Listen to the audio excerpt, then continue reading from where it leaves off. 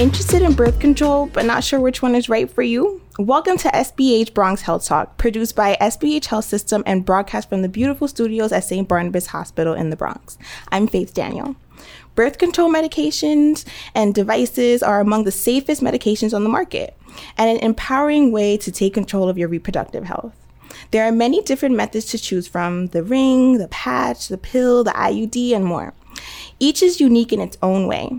If you're a teen, a visit with an adolescent medicine doctor can help determine which is the safest, most convenient, and best for you. Here with me today is Dr. Kanani Tichin, Director of Adolescent Health Services at SBH. Welcome. Thank you. Thanks for having me. So let's just jump right into it. And could you please go over the options that we offer at the hospital? Yes, there are numerous options at the hospital for birth control and contraception. The most popular tends to be the implant, the hormonal implant, which is inserted under the skin in the patient's upper arm. Another method that's long-acting, similar to the implant, is the hormonal IUD that's inserted into the uterus. Another option similar to the hormonal IUD is the non-hormonal or copper IUD, also inserted into the uterus. Each of these options are referred to as long-acting reversible contraception, or LARC, and they last anywhere from 3 to 10 years, depending on which method you choose. There are other options as well that are shorter term, such as the birth control pill that you take daily, as well as the patch, the ring, and there's also a progesterone-only method called the Depo-Provera shot that's given every 3 months. So we have a variety of options, and each of them have their own pluses and minuses and really depend on what the teenager is looking for in terms of lifestyle and side effect profile.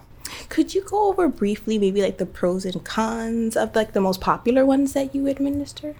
Sure. The most popular methods, again, for teenagers tend to be the long-acting reversible contraceptives, simply because you don't have to remember to do anything. So instead of having to remember to take a pill every night and worrying that if you don't take the pill at exactly the right time, you could possibly become pregnant or bleed, the long-acting reversible contraception, so the hormonal implant or the IUD, once they're in, they really do the job for you. They are progesterone method only, so there's no estrogen in them, which is good for some teenagers who maybe can't take estrogen for various reasons. They're popular because, again, you don't have to remember to do anything, and they have a very, very good protection against pregnancy. So the implant, again, is higher than 99% effective against pregnancy, and the hormonal IUD also 99.8% effective against pregnancy. And is birth control covered by insurance?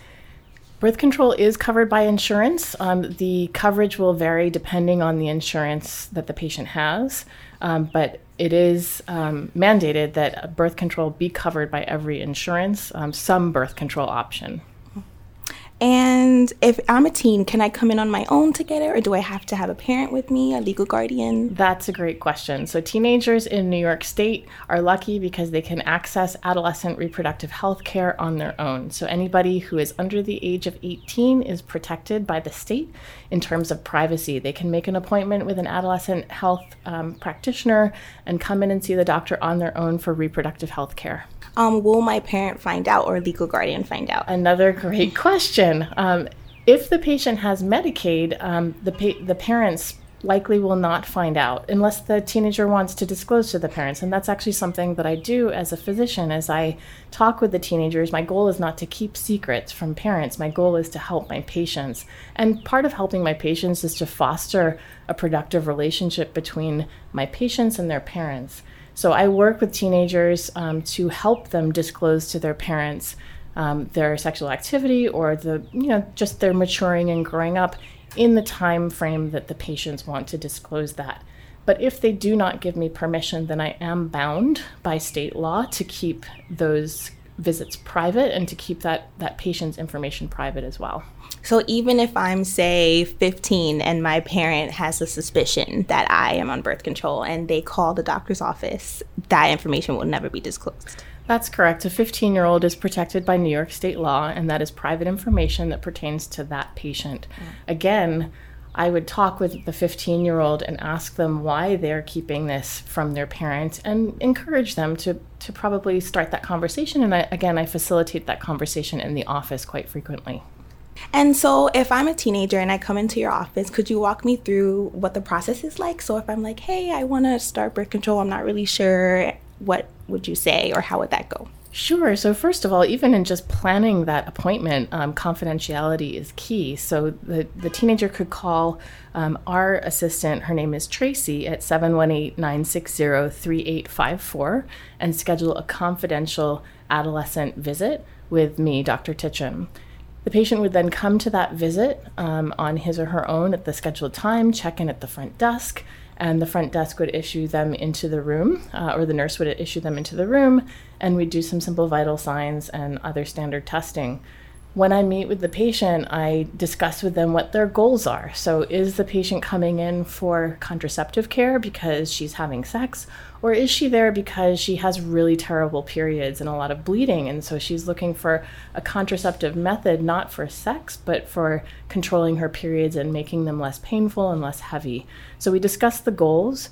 I also discuss goals with the patient about what they think they can do. So is this a patient who wants to take a pill every night and wants to be able to stop and start as they wish, of course, in conjunction with their doctor? Or is this a patient who's really busy, has a very busy lifestyle, maybe is in college or is heading off to college and wants a longer acting method and really doesn't want to have to think about whether they're taking the pill or not and is looking for something long term? So we discuss the goals for each particular patient and then we talk about what the best method might be for them. And are there any like specific things that someone should consider? Like I know you mentioned like lifestyle, that's like a big thing. Like if you're like a super busy person, that the pill may not be the best thing for you, if you have some trouble remembering things. So are there any other things that people should consider, or like health specific things they should consider? Absolutely. So as I mentioned, we have a number of progesterone only forms, and those are the long acting reversible contraceptives that I mentioned, the hormonal implant and the IUD, and also the Depo-Provera shot. If a patient has, for instance, a history of migraines with something called aura, where they have visual changes each time they have a diagnosed migraine headache, if they have a history of seizures, if they have a history in the family of blood clots, for instance, stroke or venous thromboembolism or a pulmonary embolism, or if the patient has a history of seizures, then we'll have to be really careful and judicious about prescribing them estrogen. So a progesterone-only form might actually be better for patients like that. There are all sorts of reasons why patients can or cannot take estrogens, and so we consider those very carefully when we bring them into the clinic, and we ask a lot of questions about the health issues in the family, the health issues for the patient, and then, like you said, lifestyle. So can I remember to take a pill? I don't know. Can I remember to come in every 3 months and get a shot? Not so much. A lot of patients ask me about weight gain because they're very concerned that birth control is going to increase weight gain. That is simply not the case. There are no studies that bear that out. The pill is very safe to take without any weight gain. The one method that does cause weight gain, and it has been shown over and over again, is the shot, the Depo-Provera shot, administered every 3 months. But other methods, no weight gain. So that makes me think about the myths that are around birth control, especially like with gaining weight, because I've even heard that too, like, oh, like you don't want to do that because you're going to gain weight, and like, are you willing to risk that kind of thing? And I was always thinking like, gain weight or a baby? Well, if you're pregnant, you gain a lot of weight. Exactly, so you do right? need to take that into consideration. Absolutely. Very good point. So are there any myths that you can dispel for us right now? Absolutely. Exist? So a lot of my parents come in and they want their girls to be on birth control, and the girls want to be on birth control, but the parents are concerned that this is going to affect her ability to have children later on, so her long-term fertility. Nothing I do is irreversible. Everything I do is reversible. Because I'm dealing with teenagers, I want to protect their fertility. Many of them want to go on to have families later on when they're adults. So that is my goal.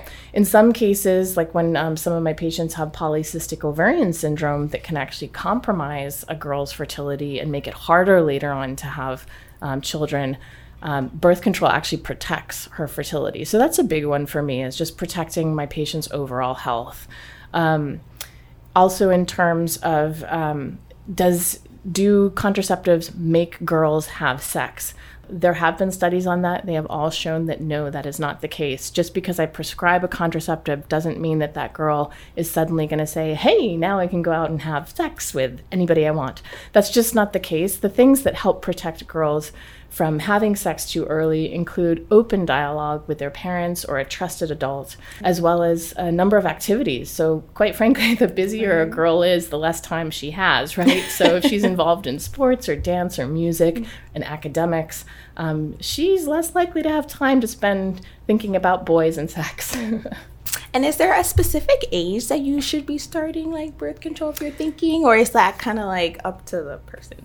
Yeah, it really varies. It depends on the person. I've had 12-year-olds who come in and they're looking for contraceptives, usually because they have really terrible periods and heavy bleeding, and they come in with pretty severe anemia and need something to control their periods. And then I've had 20-year-olds who are starting birth control for the first time because they're just becoming sexually active. I have 14-year-olds who are already sexually active and looking for a method to protect them against getting pregnant. So I really see a variety of patients. Some of their patients come in with their parents, and their parents know that their children are having sex and want them to be protected. Other patients I see come in are having sex and their parents don't know, and they feel that their parents would not understand, but they're still trying to be responsible and really want to protect themselves from having children before they're wanted. How do you think someone should prepare for, if they're considering it, how can they prepare for a conversation with you or a conversation with their parent? Do you have any advice for them? Sure. So one of the top websites to go to for looking up information about birth control is www.bedsider.org. It's a very teen-friendly site that has lots of pictures. It's very colorful and offers really accurate information about the various types of birth control. Another great site is www.youngwomenshealth.org, written by the folks up at Harvard. Also offers great information about birth control, contraceptives, but also information about painful periods, long periods, heavy periods, polycystic ovarian syndrome, and anything to do with a young woman's health. So I think given that teens are all over the internet anyway, maybe checking out a couple of websites. If they want to talk to some friends and ask them what they're using, that can be helpful, although I would caution teenagers that every choice is personal, and just because one of your friends had a good or bad response to a certain type of birth control doesn't mean that you will too. So it really depends on the person and what they're comfortable with. That's a very good point.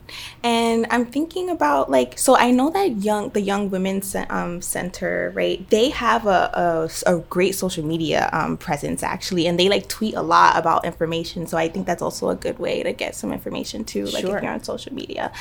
And do you think teen pregnancy is a big problem in the Bronx? Is that what you're seeing now? Teen pregnancy is a problem. It along with STDs is a big problem in the Bronx, especially chlamydia. I think one of the things about prescribing contraceptives to teenagers is it allows me to follow them closely. So I never really prescribe a contraceptive method and then send a teen out the door never to see them again. I always ask them to come back either within 6 weeks, 2 weeks, or sometimes 3 months to check in. And then I follow them pretty closely for that first year to make sure that they are still using condoms, because condoms are really the only method that protect against the transmission of sexually transmitted infections, and to make sure that they're safe.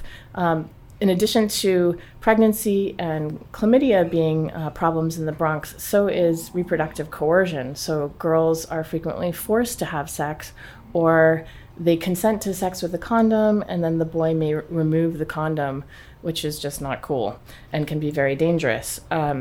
And so I also just check in with my teens to make sure that they're safe, that they know their rights, to make sure that they are having sex in a way that's healthy for them, and to make sure that they're not in danger.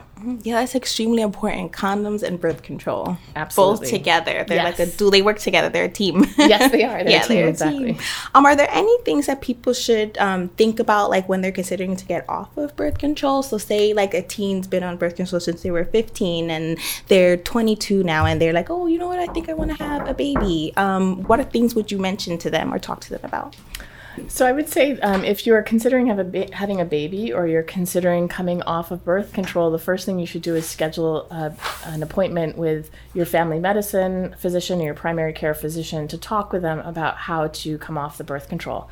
Many of these birth controls or contraceptives are designed so that you can stop them and go back to ovulating immediately, which means that you're able to have a child fairly immediately.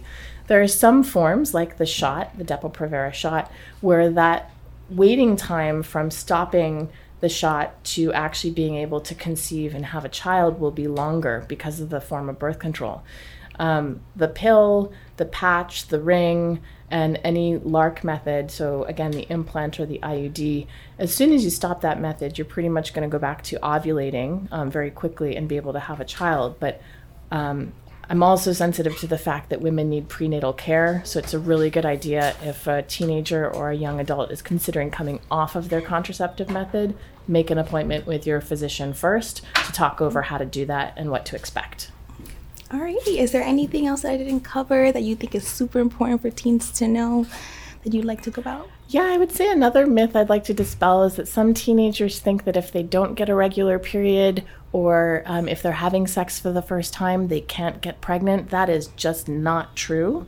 A teenager who has had sex for the first time can still get pregnant. A teenager who is not having regular periods can still get pregnant. So contraception is going to be really important. In addition to that, a teenager who's not having a period every month really needs to make an appointment with an adolescent medicine doctor to find out why is she not having a period every month. Yeah. We're kind of lucky as girls and women that we get a period, even though it can not be so fun sometimes. But it really is another vital sign for us. So just like our heart rate or our blood pressure, getting our period every month is a sign that our body's healthy. Mm-hmm. So if you're not getting a period every month, make an appointment with your adolescent medicine doctor. I think, that's the number one myth that I would want to dispel. That makes me think, I was just telling one of my friends yesterday that, like, whenever you get your period, I think to myself, like, my reproductive system works. Right, it's working. Yay. Like, exactly. It's painful, but it works. And if it's painful, that's another thing. I would want to tell teenagers, I hear a lot of teens in the Bronx saying that they have painful, heavy periods and they're missing a day or two of school a month. Yeah. That's just unacceptable to me. Girls should be in school. We need more female leaders in this world, and they get ahead by going to school and doing well in school. And so access to reproductive health and to contraception and methods that help alleviate the symptoms of PMS and periods are absolutely critical. Oh, could you speak a little bit more about PMS actually and how contraceptions will help with that? PMS or premenstrual syndrome consists of a variety of symptoms, and I'm sure that most of our audience has experienced some of them. It can be pelvic cramps or abdominal cramps, breast tenderness, backaches, headaches, even nausea, vomiting, and diarrhea that can occur in the few days before a girl's period. On one hand, this is a great sign because it probably means that the girl's ovulating and fertile. On the other hand, it just doesn't feel good. So there are medications that we can give, birth control and other medication to alleviate the symptoms of PMS. Some of the symptoms that aren't talked about with PMS include depression, anger, maybe she's very hostile, or she feels very short-tempered. And these too can be alleviated by some forms of contraceptives. So I think it's worth looking into that to control the cycle and help the girls to be more productive. In addition, there's a severe form of PMS called PMDD, or premenstrual dysphoric disorder, where those symptoms, not necessarily physical, but maybe more psychological, depression, crying a lot, having a very labile or up and down mood, feeling very angry for the 7 to 10 days before her period, in such a way that interferes with her relationships, with her school, with her job, with her family. If it's that severe, that may be technically diagnosed as premenstrual dysphoric disorder, and she should definitely seek the help of an adolescent medicine physician or a pediatrician to seek help alleviating those symptoms, because they can be very, very disruptive. Does one just prescribe contraceptions for that, or is it another medication? Premenstrual dysphoric disorder is treated primarily with contraception and a serotonin, selective serotonin reuptake inhibitor, so something like Prozac. Sometimes one or the other is effective. What's been shown is that together they have a synergistic effect, and they're very effective against PMDD. Awesome. Well, thank you so much, Dr. Tidgen. So thank you so much, everyone, for joining SBH Bronx Health Talk. And again, for more information on contraception or other services available at SBH, please visit www.sbhny.org. Thank you again for joining us. Thanks for having me.